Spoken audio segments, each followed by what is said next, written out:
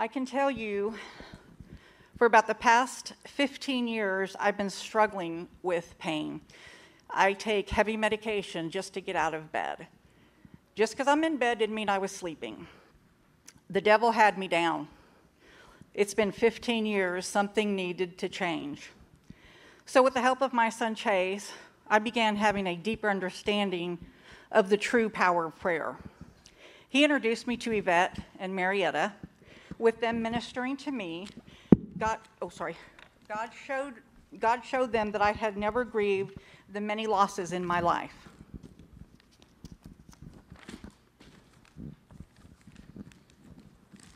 That is when the start of my healing process, when I was introduced to them, began.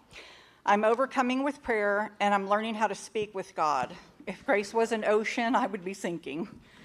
I'm grateful that my religion is now my relationship with God. Thank you. There is a song by Corey Asbury called The Father's House, y'all sang here a few weeks back. There were two things that resonated with me. In one part of that song, he says, "Check your shame at the door. It's not welcome anymore. You're in the Father's house." I was feeling shame. I was feeling a lot of shame, I think, with my illness because it was affecting not only my life, but it started affecting my family's life. Everything revolved around, well, can she go? Should we not go? Should we not leave her home alone? Maybe we should do this. So there was a lot of shame in that. There was a second part of that where he says, "My story isn't over. My story has just begun. Failure won't define me because that's what my Father does." That really stuck with me, and I was really feeling hopeful. I said, so my story truly is now beginning with the healing process.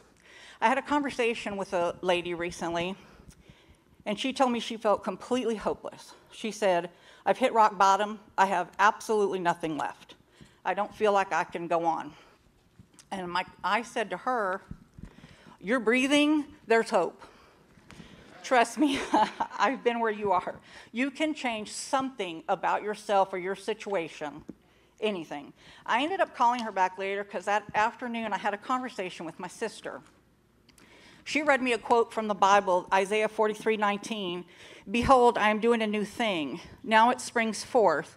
Do you not perceive it? I will make a way in the wilderness and streams in the wasteland." So I told her, so whatever wasteland you think you're going through, God will turn it into fruitful land. And that's hope. I said, you need to hang on to any hope. With God, anything is possible, right? Just pray. He can change your situation. We grow through what we go through. And lucky for me, I'm the daughter of a king. That's all. Anybody else? Am I supposed to keep talking? Yes. How were things and how the Lord healed you? Well, in bed, like I said, literally, like in the fetal position, it took my medication to get me out of bed, to go from the bed to the recliner for the day. Everybody was living life around me. I wasn't living, I was surviving. I was existing, really, just existing. I was living my life through a window pane, pretty much, you know. I didn't go anywhere. Marietta, thank you, Marietta, and Miss Yvette, they sit with me, they talk with me, they're teaching me, because I'm learning the Bible. I'm learning how to read the Bible. I'm learning to interpret. I'm learning to understand what it means and what it means for me, because I know it can be different things for different people. I need that. God's healing me, I think, just in time. My father was recently diagnosed with Alzheimer's, and my mom is home, but she struggles. They've been married 56 years, so this is difficult on her. I've become a full-time caregiver. Thank God I can do it. I mean, that's huge, you know. If that's the reason I was healed, I'll take it. I didn't used to come to church. I mean, I get car sick in the car, everything. Me walking up these stairs today, I probably couldn't do literally 6 months ago. So, and all this, the mustard seed that Chase planted in me was about 4 years ago. And it started to grow and grow and grow. So I'm able to get up. I'm able to walk. I'm able to do everything I need to do. I do dishes. I do laundry. I still don't cook.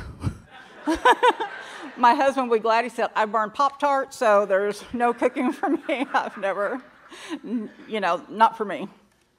But I have Chase there. Chase has been very supportive. As most of you know, he's very involved in the church, and that's getting me involved in the church. So, and I'm very grateful to everybody here who's been very supportive to me. Has been available to me, and I appreciate that. Everybody's door has been open. Everybody's been very welcoming, and I need the community. So I need all that now. So thank you.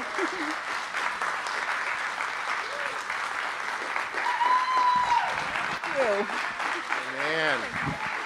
Amen. Deanna, there's a promise in the Bible for you that says, he who began a good work in you will be faithful to complete it. Wow. From bedridden to caregiver.